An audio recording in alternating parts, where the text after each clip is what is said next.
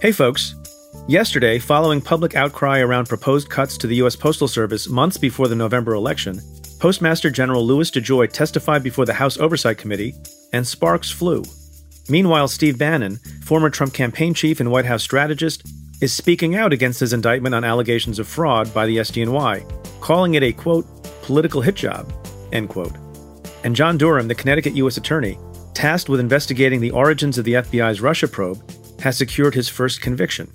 Ann and I discuss all this and more on the Cafe Insider podcast. Today we're sharing a clip from the episode with listeners of Stay Tuned. To hear our full conversation and access all other Cafe Insider content, including the newly launched United Security and Cyberspace podcasts, try the membership free for 2 weeks. You can do that at cafe.com/insider. That's cafe.com/insider. College students with a valid EDU email qualify for a discount.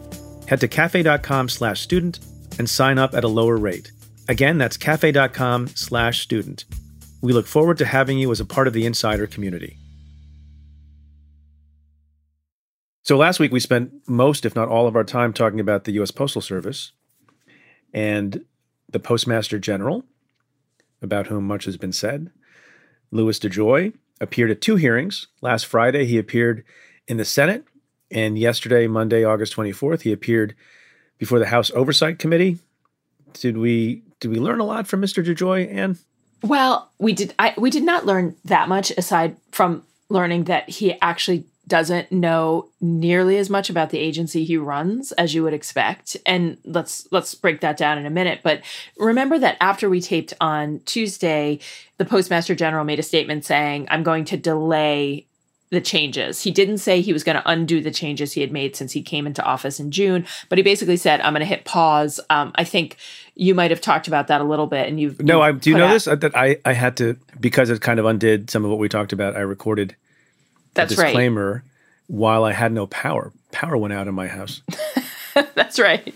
That's right. And so we then came into Friday's hearings with the Senate, basically with this idea of, okay, DeJoy is going to explain what's happened and what hasn't happened. The things that I think are worth noting are, number one, that even though he's committed, he said he's committed to prioritizing ballots, but he wasn't willing to go back and undo the work that he'd been done, that has been done, the things like taking sorting machines out of commission. He did stop them from taking away other mailboxes, but he did not commit to putting them back in the place where they were before. And what also has come out is that there really have, if you just look at the numbers, the mail delay really does correlate almost exactly with his starting in office. And so what troubled me about the hearings, and particularly yesterday's hearings, is that he said, he basically blamed other people for all of it and said, stopping overtime was in the works for a long time. I didn't do it. He was asked by Representative Katie Porter who did it, and he said, I don't know. I mean, it just sort of, it just belies credibility for him to be up there as the head of the agency. He said a couple of positive things. I don't know how much to credit him, but he did say he supports mail-in voting. He also did say, quote, as we head into the election season, I want to assure this committee and the American public that the Postal Service is fully capable and committed to delivering the nation's election mail securely and on time. He said that before the Senate.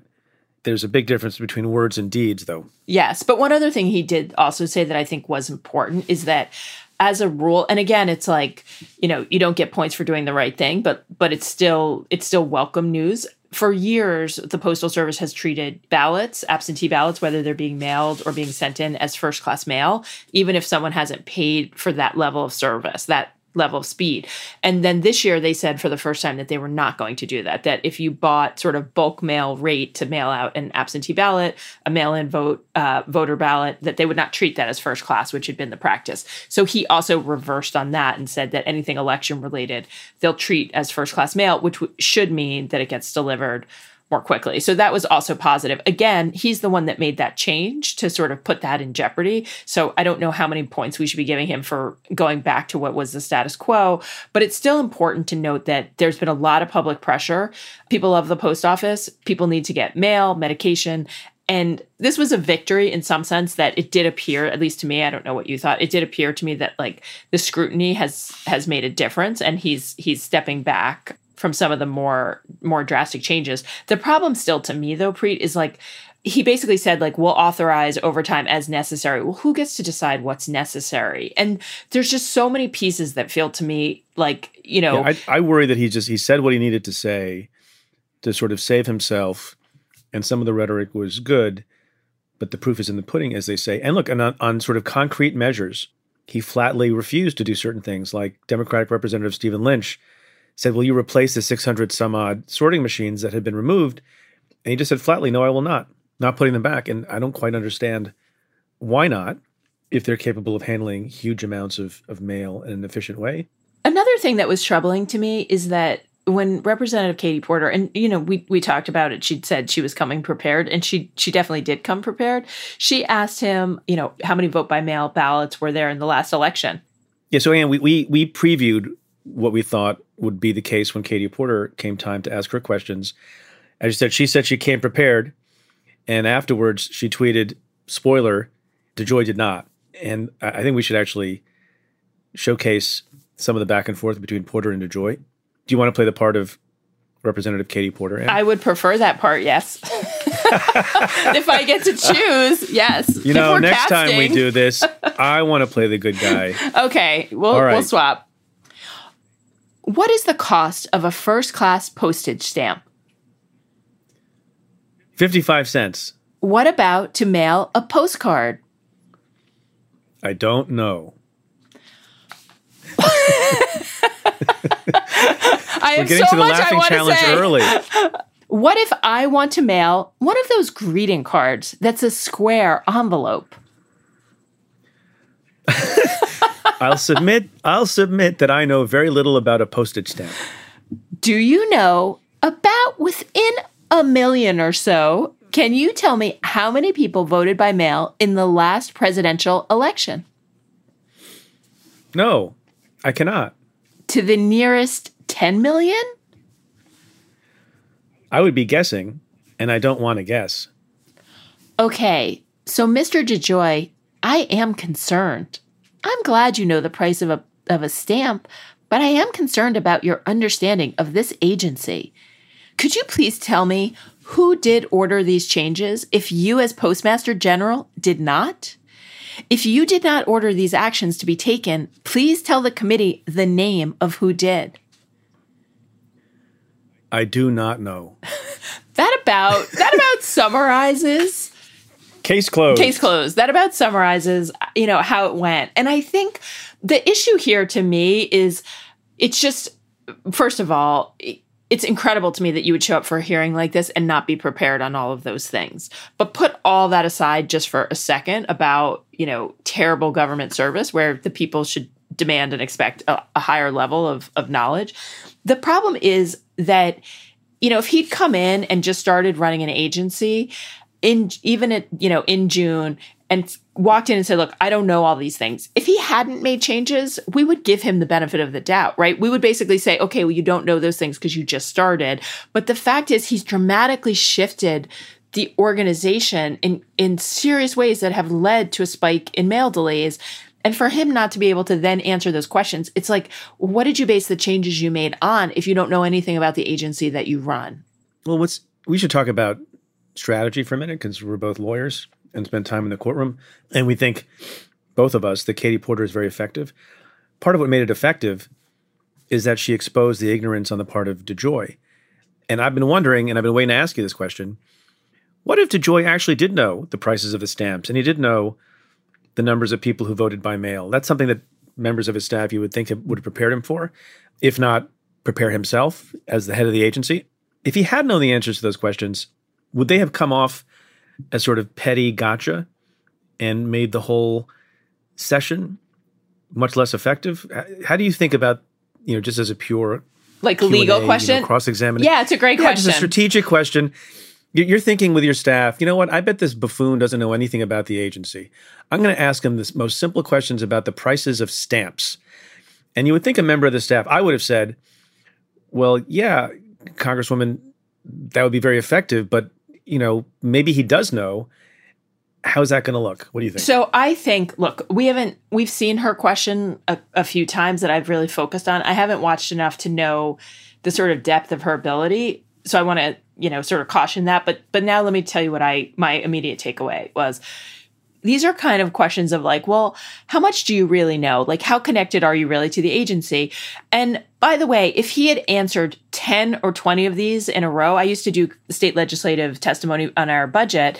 And, the more questions you can answer correctly, the more people know, like, oh, they know their stuff and, they sort of move on. So and they lay off. So she would have throttled back. But don't you think that, like, I think she had a bunch of lines of questions set up. And another one, which is this, who basically the decision about cutting overtime. And that's a great example of like a cross-examination avenue, because at the end of the day, like there's a direct correlation. He cuts overtime. Seniors are waiting. Like there've been all these testimonials. There's data that shows the mail delays have gone up. There's all this anecdotal, testimonial, qualitative evidence that seniors are saying, I had to wait for my mail. I had to go put money out of my pocket instead of getting it through my health insurance because the mail didn't come in time. And so, ultimately, that's a very winning line of argument. Here, it became really interesting because he was basically like, I didn't do it. I don't know who did it. So he looked completely incompetent. But there's another version that could have gone where he said, yeah,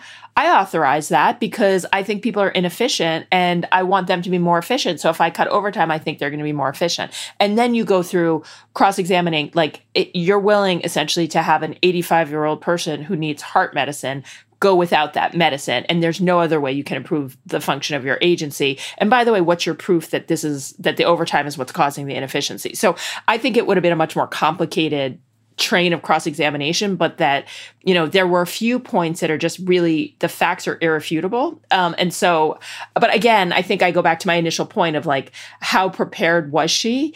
Like, how able would she have been able to do that? But I wonder if you agree with this. She knows how to ask the second and third question, right? And yeah, because she listens. Yes. She listens. And the questions are short. There's another example. We also previewed how we thought, I think we mentioned this, how AOC, Alexandria Ocasio-Cortez, would do. She doesn't have legal training. She gets mocked by Republicans for having been a bartender. I think she is one of the most effective questioners in the entire body. Mr. DeJoy, you've received about $1.86 million in rental payments from your former company, XPO, correct? Approximately, yes.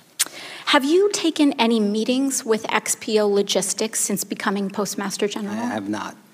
Have you emailed, texted, called, video conferenced, or communicated with your former company, XPO Logistics? I have many friends at the company, and I've spoken to them casually over the several months. Yes, I probably would have spoken to him.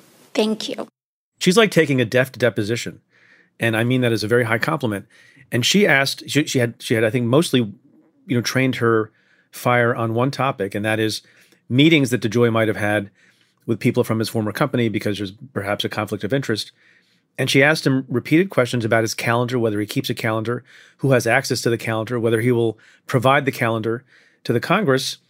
And it wasn't showy, but it actually has the effect of being, kind of dramatic because there's simple, focused questions getting to facts. Yeah, and she pinned him down, and he said, no, I won't provide it. And so, again, when you put all of this together, he looks like I think, were effective at making him look like he doesn't know what's happening at the agency, or he's lying about that. One of two things, either which is bad, and he's not willing to provide the kind of transparency that the legislators are asking for to know, like, look, what's really going on. Like, you say that you're going to be mindful of conflicts.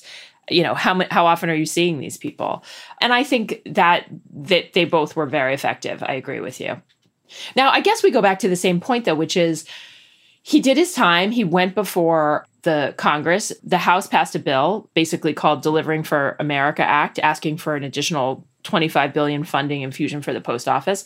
It sounds like McConnell will not take it up in the Senate. But the one thing that was interesting is that some Republican House members switched sides and voted for that bill. And that's something we have not been seeing a lot of. And so I think that... Yeah, I think 2026, right? Yes. And I think the post office... Not a ton, but it's not small. Yeah, everybody needs the post office. Everybody relies on the post office. And so I guess the question in my mind is, I guess there are three questions. One is, has he already done so much damage that there will be problems with voting? Two, does he stay true to his word in basically saying he's not going to make additional changes? And three, will it be, if anything goes wrong, will it be too late by the time we find out? So something else happened since we last taped, and I went in and I had to do it on my own because you were taking some well-deserved days off. Thank you. I taped 15 or 17 minutes about the indictment of Steve Bannon and three others. And I know it must have caused you some pain.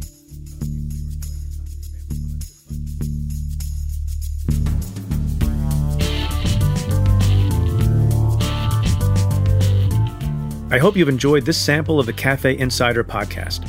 To listen to the full episode, head to cafe.com/insider and try out the membership free for 2 weeks. Interested students with a valid EDU email can head to cafe.com/student. To the many of you who have chosen to join the Insider community, thank you for supporting our work.